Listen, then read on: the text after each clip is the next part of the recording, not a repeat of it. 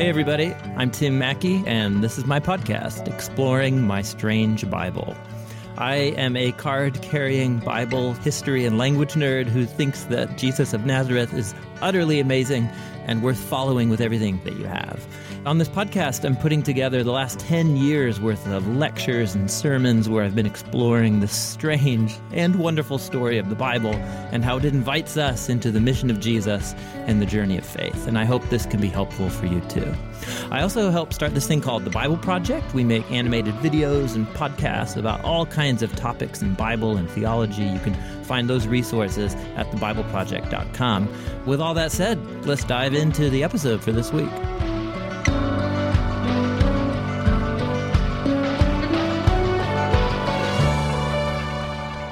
We're going to continue on in this series exploring the book of Jonah. This is a teaching series I did back in Door of Hope in 2013 when I was the teaching pastor there. If you haven't listened to parts 1 and 2 in the previous podcast, I'd recommend doing that for context. We're jumping into Jonah chapter 2 this week, and we're going to explore that very strange and beautifully intricate poem that Jonah utters while in the belly of this marine beast. So strange. But this is actually a very powerful moment in the story. I'll address some of the oddities about this man being in a fish and what's going on there. But whatever you think about what's happening there in terms of history, this poem represents a moment when one of God's people is at crisis, hitting bottom. And it's actually God's work in their life to bring them to the end of themselves. And so Jonah's experience and his prayer, which may be genuine, it may not becomes a way for us to think about similar moments of crisis in our own stories and how to navigate through those on the journey of faith. So I hope this is helpful for you. Let's dive in.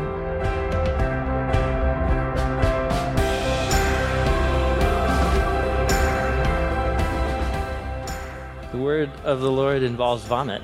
Did you know that? Yeah, that's interesting. Yeah. We are continuing cruising through this series in the book of Jonah, and you'll recall, I'm trying to say this every week because I think it's really a bigger thing of that I kind of view series like this as like a rescue effort from the VeggieTales factor that has overgrown some of these really familiar stories of the Bible that were mediated to us through maybe when some of us were kids, or at least probably through children's media of some kind. And so, I think what I'm rediscovering, and as I talk with people, the story of Jonah is very much a story written to adults. And you have to be an adult to really get what's going on in this story because it's surprisingly sophisticated and actually really disturbing and challenging. And it's this comic satire story of this rebellious religious hypocrite who runs from his own God, and his sin and selfishness turns him into, as we saw last week, what I called a relational wrecking ball. Just ruining, his sin is spilling over his life into the lives of other people, and he's so tuned out to God and to his own emotions and life, he can't even see what he's doing, his wrecking ball. And so where we ended the story last week was that he's thrown over the side of the boat, and he's sinking down into the depths of the sea. And if Jonah were a one-chapter story, if the story ended right there, you would think that he's done, like he's dead. This is a tragic story. And we are going to pick up right at this moment where you think he's dead. Like you would never read any story that ended and a huge fish swallowed him in the belly of the fish 3 days, 3 nights. You're supposed to think, oh, bummer. That's what a horrible way to die. But the story doesn't end right there. It surprisingly takes this twist. And so this is the crazy thing that we're going to see this week. Jonah has this encounter with his own death. Down the mouth, literally and metaphorically, of death itself.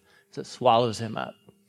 And so you're thinking, this is a guy, he's getting what's coming to him. God's allowing him to deal with the consequences of his decision. But then this was the gospel in the story, that it's right when he hits bottom and he's swallowed up by the consequences of his silly, foolish, selfish behavior. The God of Israel turns that vehicle of death into this bizarre vehicle of grace that all of a sudden gives him another chance at life by opening his eyes to what's happening. And so what you end up with in this strange story is, I think, one of the most kind of arresting images of any story in the whole Bible. We'll work our way through the story again, chapter 1, verse 17. Now the Lord provided this huge fish to swallow Jonah. Jonah's in the belly of the fish 3 days and 3 nights, and from the inside of the fish, he's not dead. What is he doing? He's composing a beautifully intricate Hebrew poem that represents his prayer to God, which is, I'm sure, what you would be doing if you were in these circumstances, right? This is so bizarre. Now, if you have just been hearing this story for so long, it's not bizarre to you anymore. Like, this is really, wake up. What a strange story. He's surrounded, imagine it's actually quite tight surroundings, whatever. There's like squid beaks and other like things, whatever, he's floating around with, and obviously no oxygen there. And it's this crazy image. Now, remember, this fits with the storytelling style of the story so far. And this image especially, I think, raises the question for us of like, whoa, what kind of story is this? And I'm not going to revisit and unpack that whole thing again. I spent quite a bit of time on that in the first message, and you can go back online and listen to that again. But remember, the big picture was that among even Orthodox, it was a wider spectrum, but just Orthodox Christian scholars, teachers, and so on, there's 2 views. One is that the author is putting forward this story with a claim that it's a historical narrative. And this part of the story, of course, then would have to come from some kind of personal testimony of Jonah himself, his experience. That's one view. The other view, also held by Orthodox, Bible is God's word, believing, scholars and teachers and so on, is that the author does not intend that. The author expects us to see this story as a parable and has left all kinds of clues, taking a known historical figure, putting them in a parable setting. And so I won't unpack that anymore. You can go listen to the first message. There's strengths and weaknesses of each view, and they're both held by lots of different people that I respect. Everybody, regardless of your view, agrees on this comic book feel of the story style, and that everything in the story is over the top, and you have these stereotyped characters, but everyone is the opposite of their stereotype in how they behave, and everything's extreme and big and intense and whoa. That's Jonah. And surely this image fits right into that. A man composing beautiful poetry cramped in the confines of a fish's stomach. And so this is not about like, oh, if you think it's a parable, you don't really believe in miracles or something. No, it's ridiculous. So we're a community whose foundation is based on the conviction that God raised Jesus from the dead. That is, in my mind, far more difficult of a thing to believe than a guy can survive in a fish's stomach. You know what I'm saying? And so this has nothing to do with that. This has to do with submitting myself to the scriptures, not making them into something that I think they ought to be, but allowing the author to tell me what kind of story he's telling. And whatever your view is, it's a crazy story. And you're supposed to go, whoa, what's happening here? Here's what I want to do. I want to fixate on the fish a little bit more, even though I said the first week the fish is not the thing. I want to fixate on it because it's such a big part of what we associate with the book. And I just want to ask the question this way.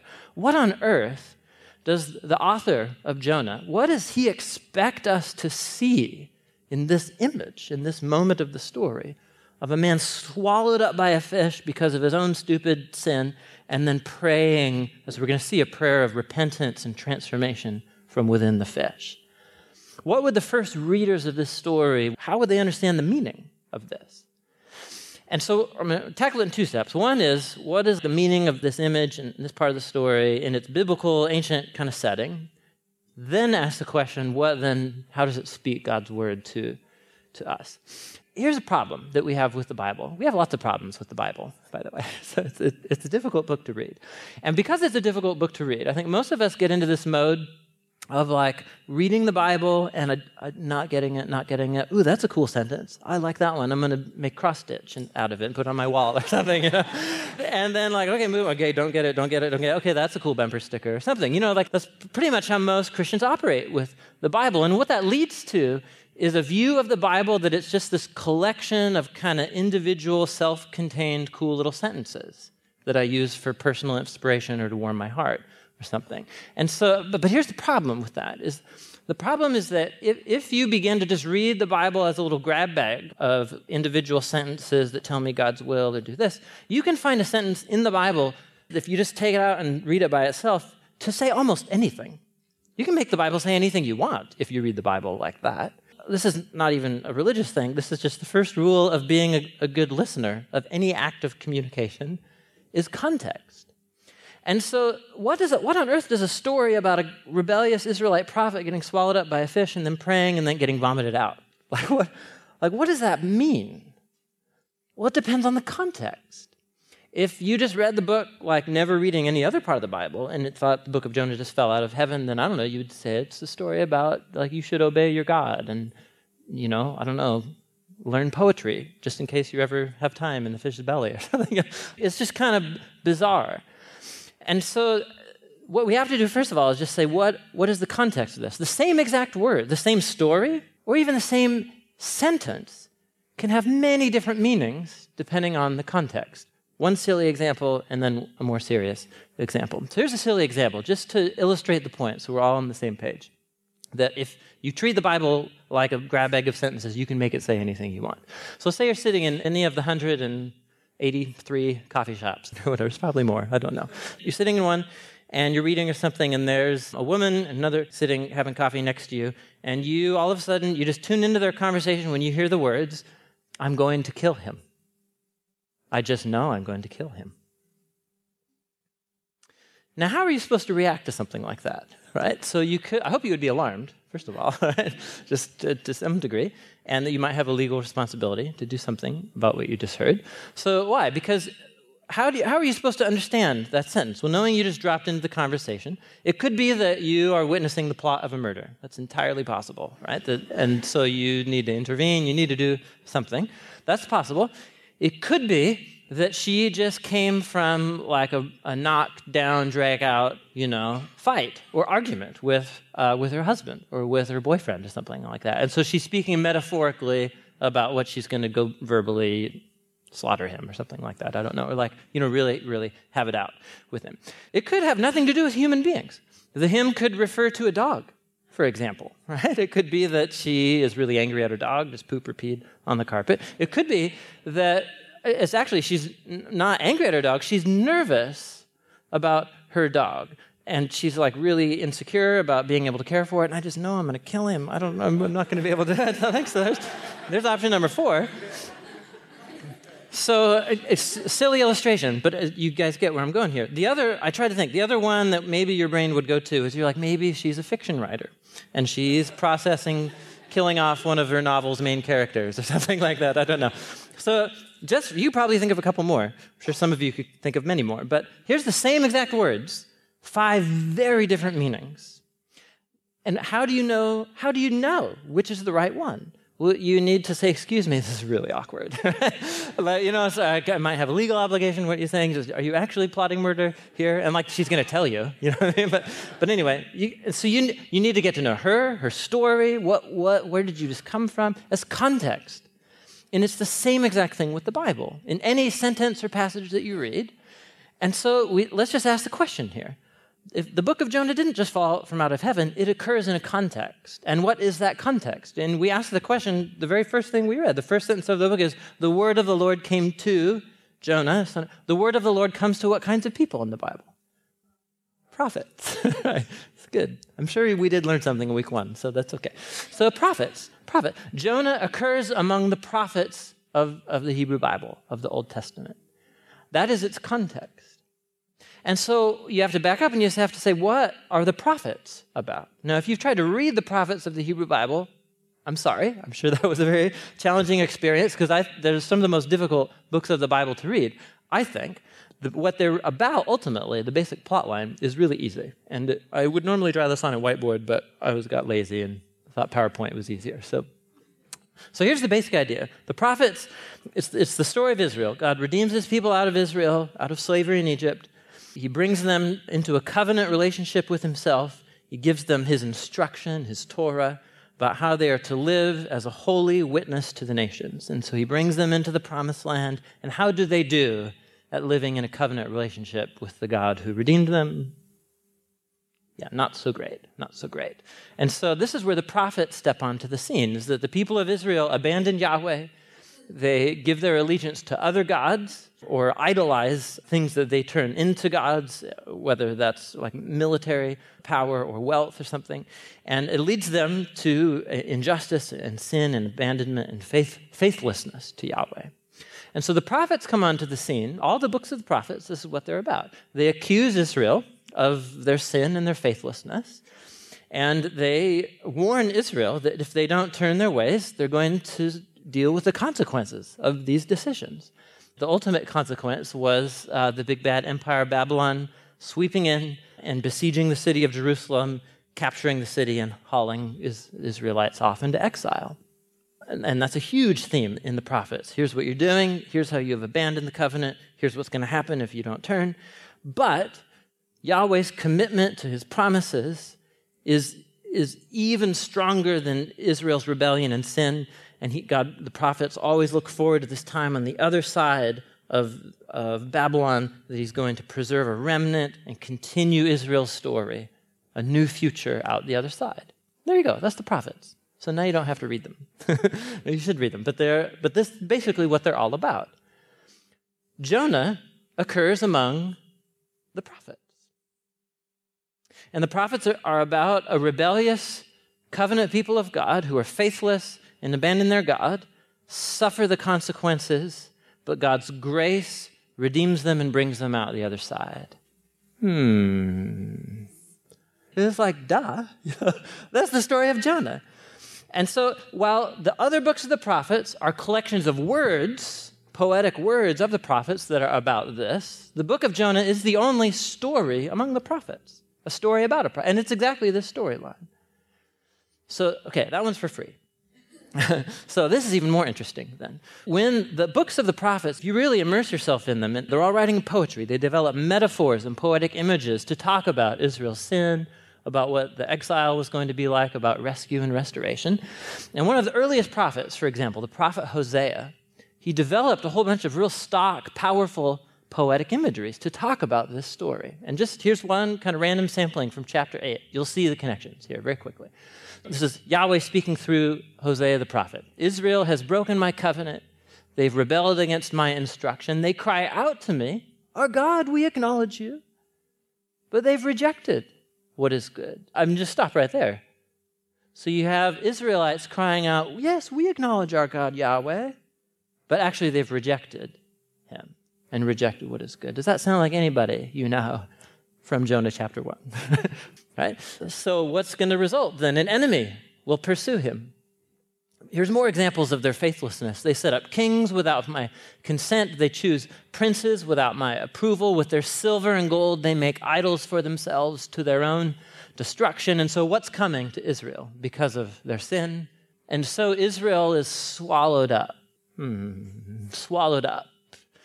Now she's among the nations like something nobody wants. They've sold themselves among the nations, so now I'll gather them.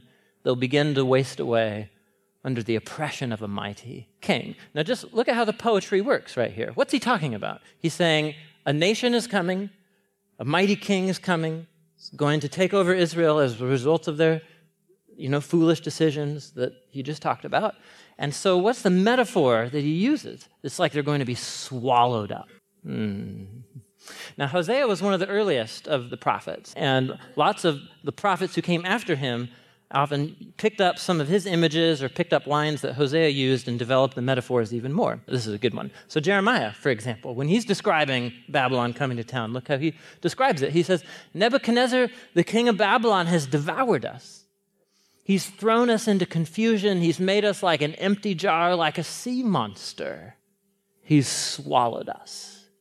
He's filled his stomach with our precious things and then spewed us out. I mean, come on. So he's developing this image of God has raised up even, or allowed this beast to come and swallow up God's own people as a result of their faith. Now, the prophets didn't only speak like this. This is the last passage I'll show you. When the book of Psalms, for example, we spent our summer in, it contains prayers and poems of like David and Solomon and other people who lived before the exile. But it includes a lot of poems that were written by people who are on the other side of exile. And so look at how this psalm, Psalm 124, looks backward on this story. look at the metaphors they use. It says, if the Lord had not been on our side, when people rose against us, they would have swallowed us alive. When their anger flared against us, the flood would have engulfed us, the torrent would have swept over us, raging waters would have swept us away. So in other words, among the prophets and the poets of the Old Testament and the Hebrew Bible, the very common way to describe Israel's sin, their suffering the consequences, exile in Babylon, the restoration, was used of like drowning in a flood or being swallowed by a great sea beast. And the author of Jonah comes along and he turns these parables into a narrative about one Israelite who through their life story and through their experience actually lives this whole story in this narrative form before us. You guys with me here? In other words, the biblical author knows exactly what he's doing. And this image of being trapped, I think first and foremost in their readers' minds, they would have seen their own story as Israelites told through the story of Jonah. The story of their own faithlessness, their own suffering of the consequences, and then the big question mark then of, is God going to be faithful to redeem us out the other side? And that's what we're talking about today. Okay, you guys with me? How you guys doing? Okay, that was a longer aside than I normally do, but because the fish is such a misunderstood item in the story, you now see the power of this image. Here's what this is about, and back into the story world of Jonah. So here's Jonah, and he's quite proud of himself. So here he is, he's been able to run from Yahweh. Yeah, no one was able to do that before. And so here he is, the breeze in his hair, you can just imagine him. He's sailing for Tarshish, right? And he has, if you've ever, been on like the open sea or something, just these wide open horizons, huge open space of his freedom. He's declared his autonomy from God, and here we go, wind in the hair. And all of a sudden, it all catches up with him. His selfishness, his sin, it all catches up with him. And then it's like this great snowball effect. His decisions lead him down and down, down, down to the ship, down into sleep, down into the ocean. And now all of a sudden, he's like at the bottom. He can't go any further. And it's the exact opposite of this wide open horizon. He's now confined in the belly of the beast. And this belly of the beast is this image of being trapped in seasons of hardship or suffering or pain or confusion. And in Jonah's case, it's a mess of his own making. What do you do when you're here? Like, how do you pray through this? How do you process through it? And so really what this prayer is this is an invitation for us to see Jonah's experience of praying through his hardship and his suffering. And the fact is that this image of being swallowed up by the beast, this is such a powerful image in the story. Now, so Jonah's here as a result of his own decisions, right? He doesn't have a lot to cry about. He can't blame anybody but himself. But God's people end up in the belly of the beast, not always as a result of their own decisions. For example, the book of Daniel. He's a pretty stand-up guy. And he's exiled to Babylon because of his parents' sin and selfishness. So what do you do with that? How do you pray through when you're sitting in the belly of the beast when there's no discernible reason you can see it? It's actually someone else's sin that's spilled over into my own life. How do you do that? What do you do when you're trapped in the belly of the beast in life circumstances that are dark and that are confusing, and you can't see that it's your fault, and you can't pin it on anybody else? It's just a tragedy has hit. What do you do? And so these times of being in these dark, confined spaces, this is what this prayer is about. And so here's what I'd invite you to do. I think this is how this ancient biblical image speaks to us, is I would invite you as we go through the prayer to just use it as like a set of glasses to think about your own story. There might be some of you who you're in one of these spaces right now, and you might be there because it's a mess of your own making. You might be there because someone else's foolishness has spilled over into your life, or there might be no reason that you can discern. Your life has fallen apart and you don't know why. And so I just encourage you, we're going to go through the prayer and just use it as a way to think through your own experience and your own relationship to God. And how do you process through it? How you guys doing? You guys with me? Okay, let's jump into the belly of the beast. Verse 2, he said,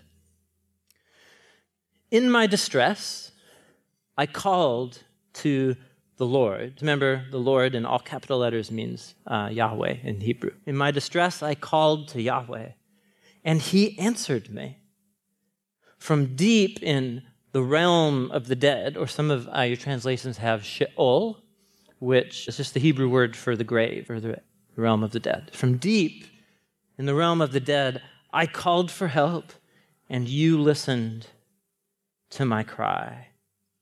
I've kind of listed the movements of the poem here on the screen behind me. We're going to kind of move through the flow of the poem. And so the first thing that this hardship causes in his life is it causes him to cry out, to yell out for help. Read that and we think, oh yeah, it's yet another psalm crying out for help like that. But no, really, stop and think about this. And really, I would encourage you, can you find any moment in your past, there might be some of us here, where you literally had to cry out for help in a moment of danger?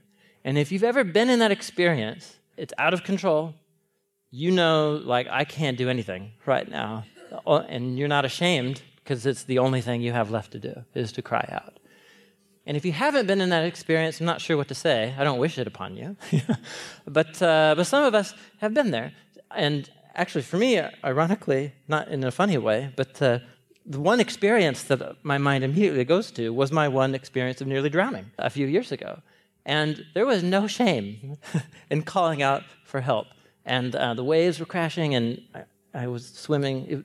It was probably dumb. It kind of was a mess of my own making. But anyway, that's a story I don't need to tell. Nonetheless, I had to cry out for help.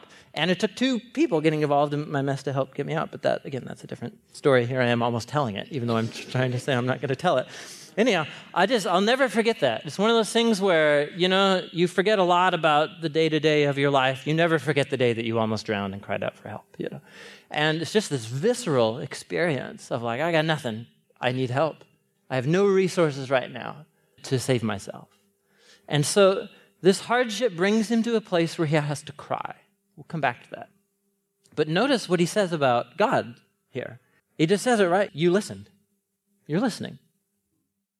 Now, this is interesting because I think most of us, when we end up in seasons of life that are like this, where things are falling apart and we feel confused or alone or trapped in our life circumstances, many of us, our default understanding of what's happening is that God's not listening to me, that he's nowhere to be found. He's abandoned me or something. And Jonah draws exactly the opposite conclusion. He says, I'm in this scenario where I have no help. Everything's there's nothing left for it. I'm at the bottom. And you're right there. He draws the conclusion that it's precisely in those moments that God is closest and most involved and attentive. That's interesting. Why does he draw that conclusion? Let's keep going. Look at verse 3. Where all of a sudden this experience, it's actually heightening his awareness of God's presence. That's what happens right here. Verse 3, he says, you hurled me into the depths, into the very heart of the seas, and the currents swirled about me. All your waves and breakers, they swept over me. Now, just pause right here. This is super interesting. Whose waves are crashing over him? Who does he say? Who's the your? Your waves and breakers are doing me in right now. And who's the you? It's God. Now, this is very interesting. From chapter 1, who threw him over the side of the boat? The sailors. But who does he say here hurled him into the sea? It's Yahweh. It's God. This is a hard pill for us to swallow. This is very disturbing. And some of us are going to get ticked off right now. But that's okay. Read the book of Psalms. There's lots of people who are ticked off and frustrated and confused about how God relates to their lives. So, yes, of course, the sailors threw him over. But he sees all of a sudden these circumstances that have brought him to the bottom, where all he could do is cry out. He sees God's involvement and hand in it. Now, you have to stop and you have to think, well, what's happening in this story? So who ultimately is responsible for Jonah ending up in this whole mess? Is it God's fault that Jonah made stupid decisions? Is that God's responsibility, that Jonah made horrible decisions? What's the answer to that question? No, of course not. God's not responsible for Jonah's sin. And so let's say you end up in the belly of the beast because of someone else's sin. So think of another biblical story, the story of Joseph and his brothers, where his brothers plot against him to kill him, and they decide to be merciful and instead just throw him into a pit and sell him into slavery, right? As if that's really a better option. And yes, of course, God providentially uses that whole story redemptively, but is God responsible for the brother's sin that spilled over into Jonah's life? No. No, that's their moral responsibility. But yet Jonah sees that whether it's someone else's sin or whether it's his sin that lands him right here in this confined, difficult hardship, God's not biting his fingernails, that God's not surprised. And there, in fact, may be times, as Jonah's indicating, where God is the one who brought him into this experience of hardship because you hurled me here. Or that somehow it fits into God's providential plan, which doesn't mean that God is the author of my circumstances, but it does mean that nothing here surprises him and that he is going to work this out redemptively for his purposes. This is what's crazy. Really, the best thing I know to title this is that brilliant title from Sheldon Von Hawkins' book, A Severe Mercy. And that's what Jonah wakes up to here. He wakes up to the fact that God is dealing him a severe mercy. And it's very severe. How much more severe can you get than drowning and being swallowed up by a huge fish? And he sees God's fingerprints all over it. It doesn't mean that God's responsible for his decisions, but it does mean that now that he's made those decisions, God is present with him, and God is not just going to be his little genie in the bottle that rescues him out of all of his problems. God is with him, but in a way that's different than many of us might feel comfortable with. And so here's why this is hard for us to hear, is because most of us, we have this default assumption that we invited God into our lives to give us smooth passage to our chosen destination, and hopefully with a little comfort and security and safety along the way, right? And what stories like this, or stories like the story of Abraham and Isaac and so on, in Genesis 22, God tests Abraham. What they show us is that, see, if your idea of God is that his greatest priority is to make you safe and comfortable and happy, if you hold that idea of that's who God is, then I'll just save you the effort. Like, please become an atheist now. Because your whole life experience is going to expose how naive that view of God is.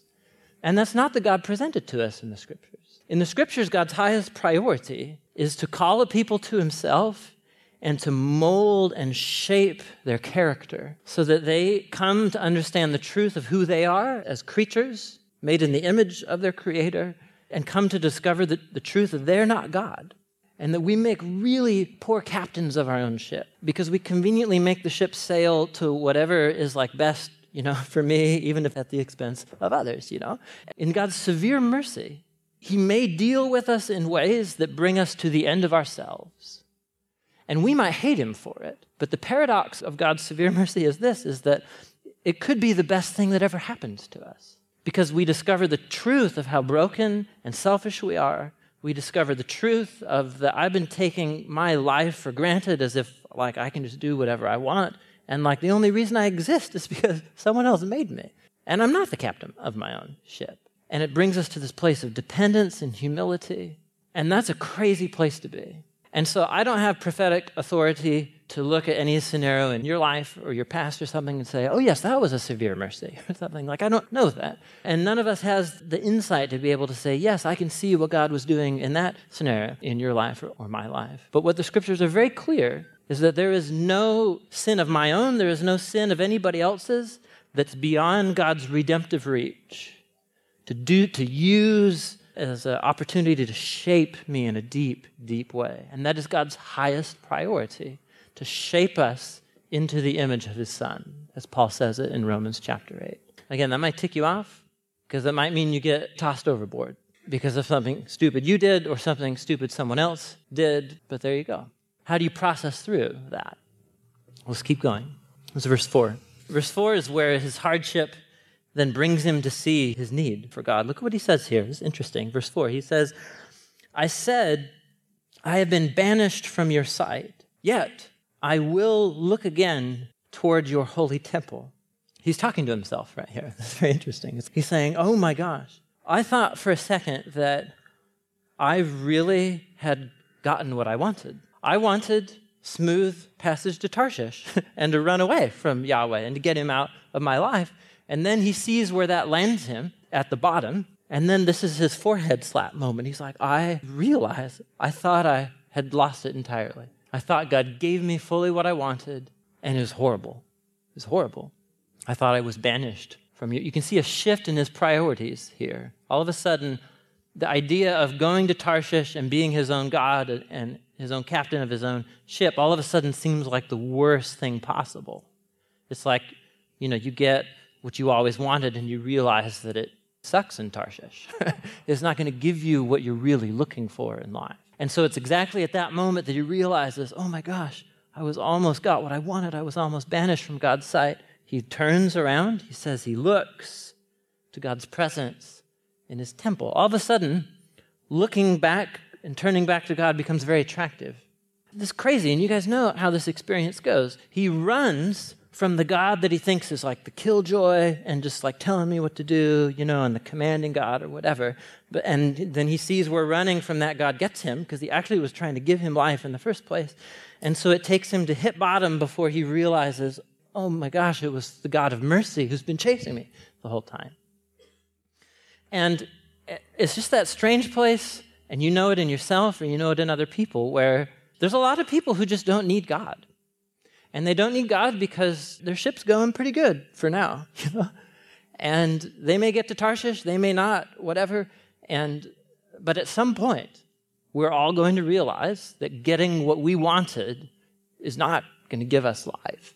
And so there's a lot of people out there who they're not interested in anything to do with Jesus, and you won't be able to convince them. There's nothing you can do to convince them, except be that presence, be that presence in their life for when their ship goes down.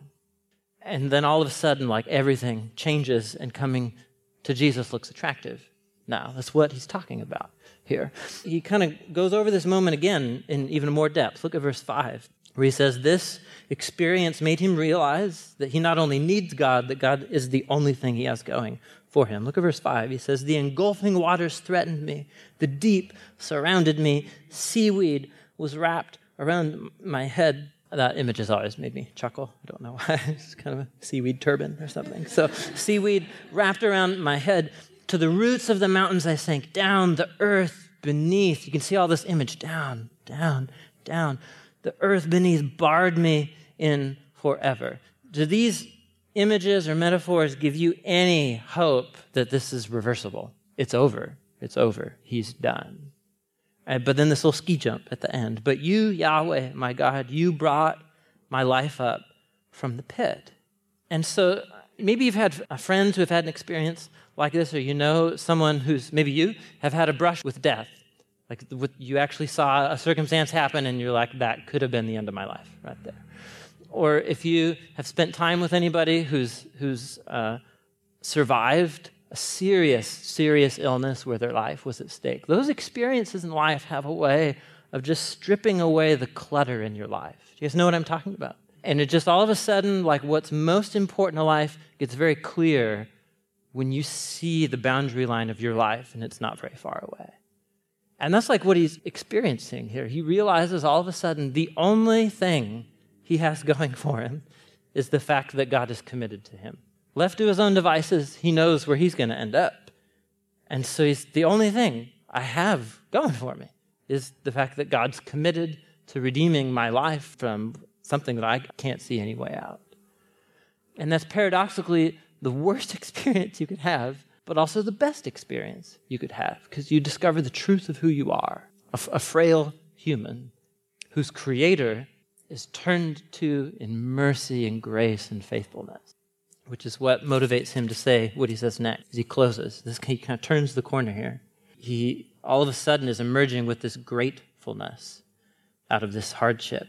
He says, when my life was ebbing away, I remembered you, Yahweh. My prayer rose to you, to your holy temple. So right at the moment, he's at the brink of death, and then all of a sudden he has this very positive experience where he's like, I remember Yahweh. Remembering in the Old Testament, it's a very common theme that you recall all of the gifts and the goodness that Yahweh has shown towards you up to this point. And it's like when he was on his way to Tarshish, he just totally was like ignoring all of the things that God had done for him, that God had given him life in the first place.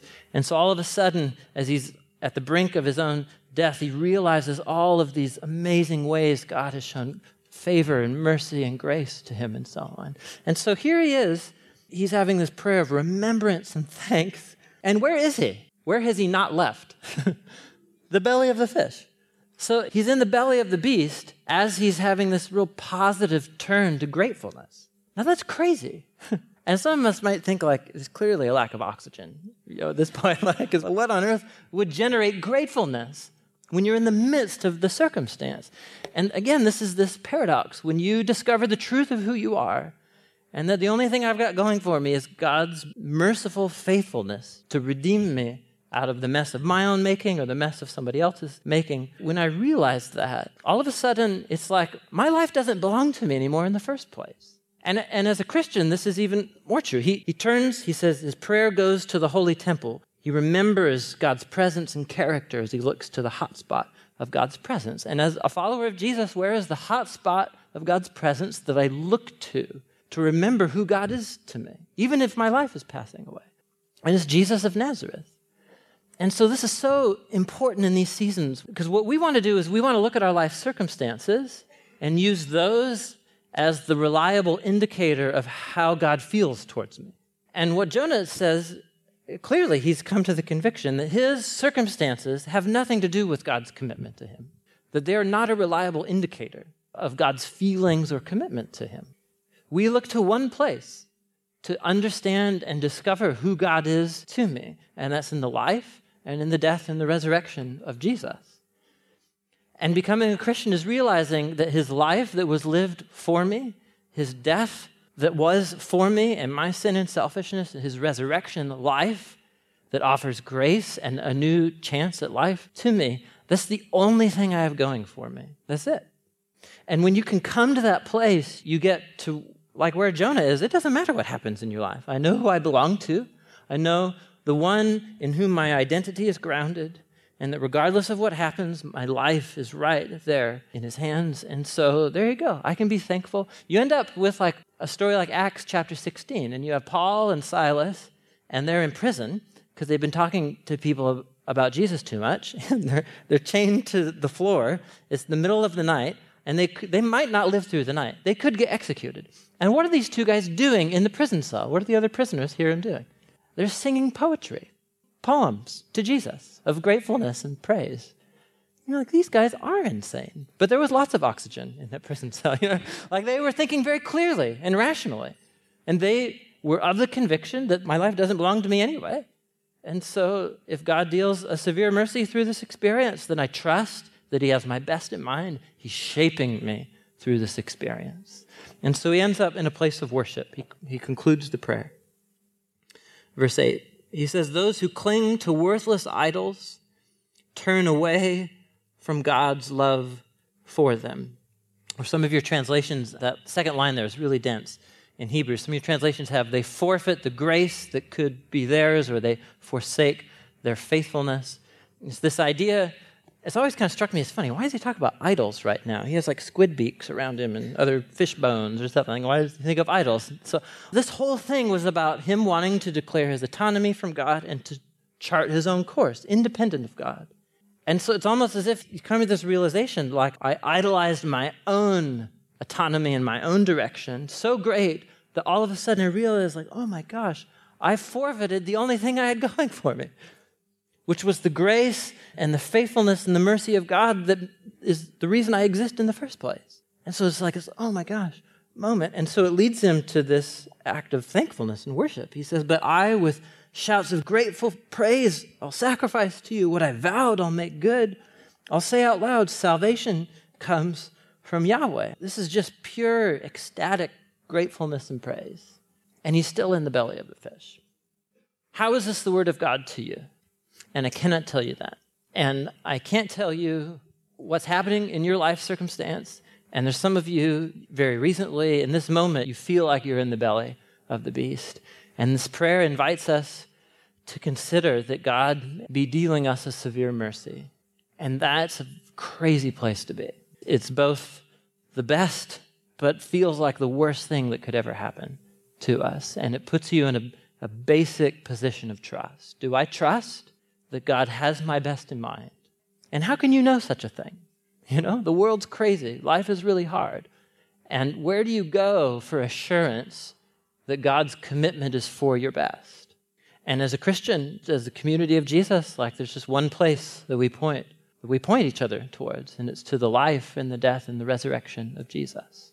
And if you belong to him, you can look to the cross and know that you may not be spared being in the belly of the beast, but God can use that experience to do profound work in our lives that perhaps he could do no other way. And so I don't have the authority to tell you that about your life, but we believe the scriptures do. And so as we go into our time of worship, and I just encourage you to sit with this prayer in front of you. And some of us, we need to just be ticked off, and frustrated at God. Some of us, we're having the oh my gosh moments of like, dude, I know exactly why I'm in the mess that I'm in. And I need to turn. I need to turn, and I need to change, and I need to look back to God and the whole spectrum in between. And so I'm going to close us in prayer, and I just encourage you in this time. Jesus said that he's present in a unique way when we gather together. And so I'll just pray and just trust that the Spirit will speak to each of us what we need to hear. Amen.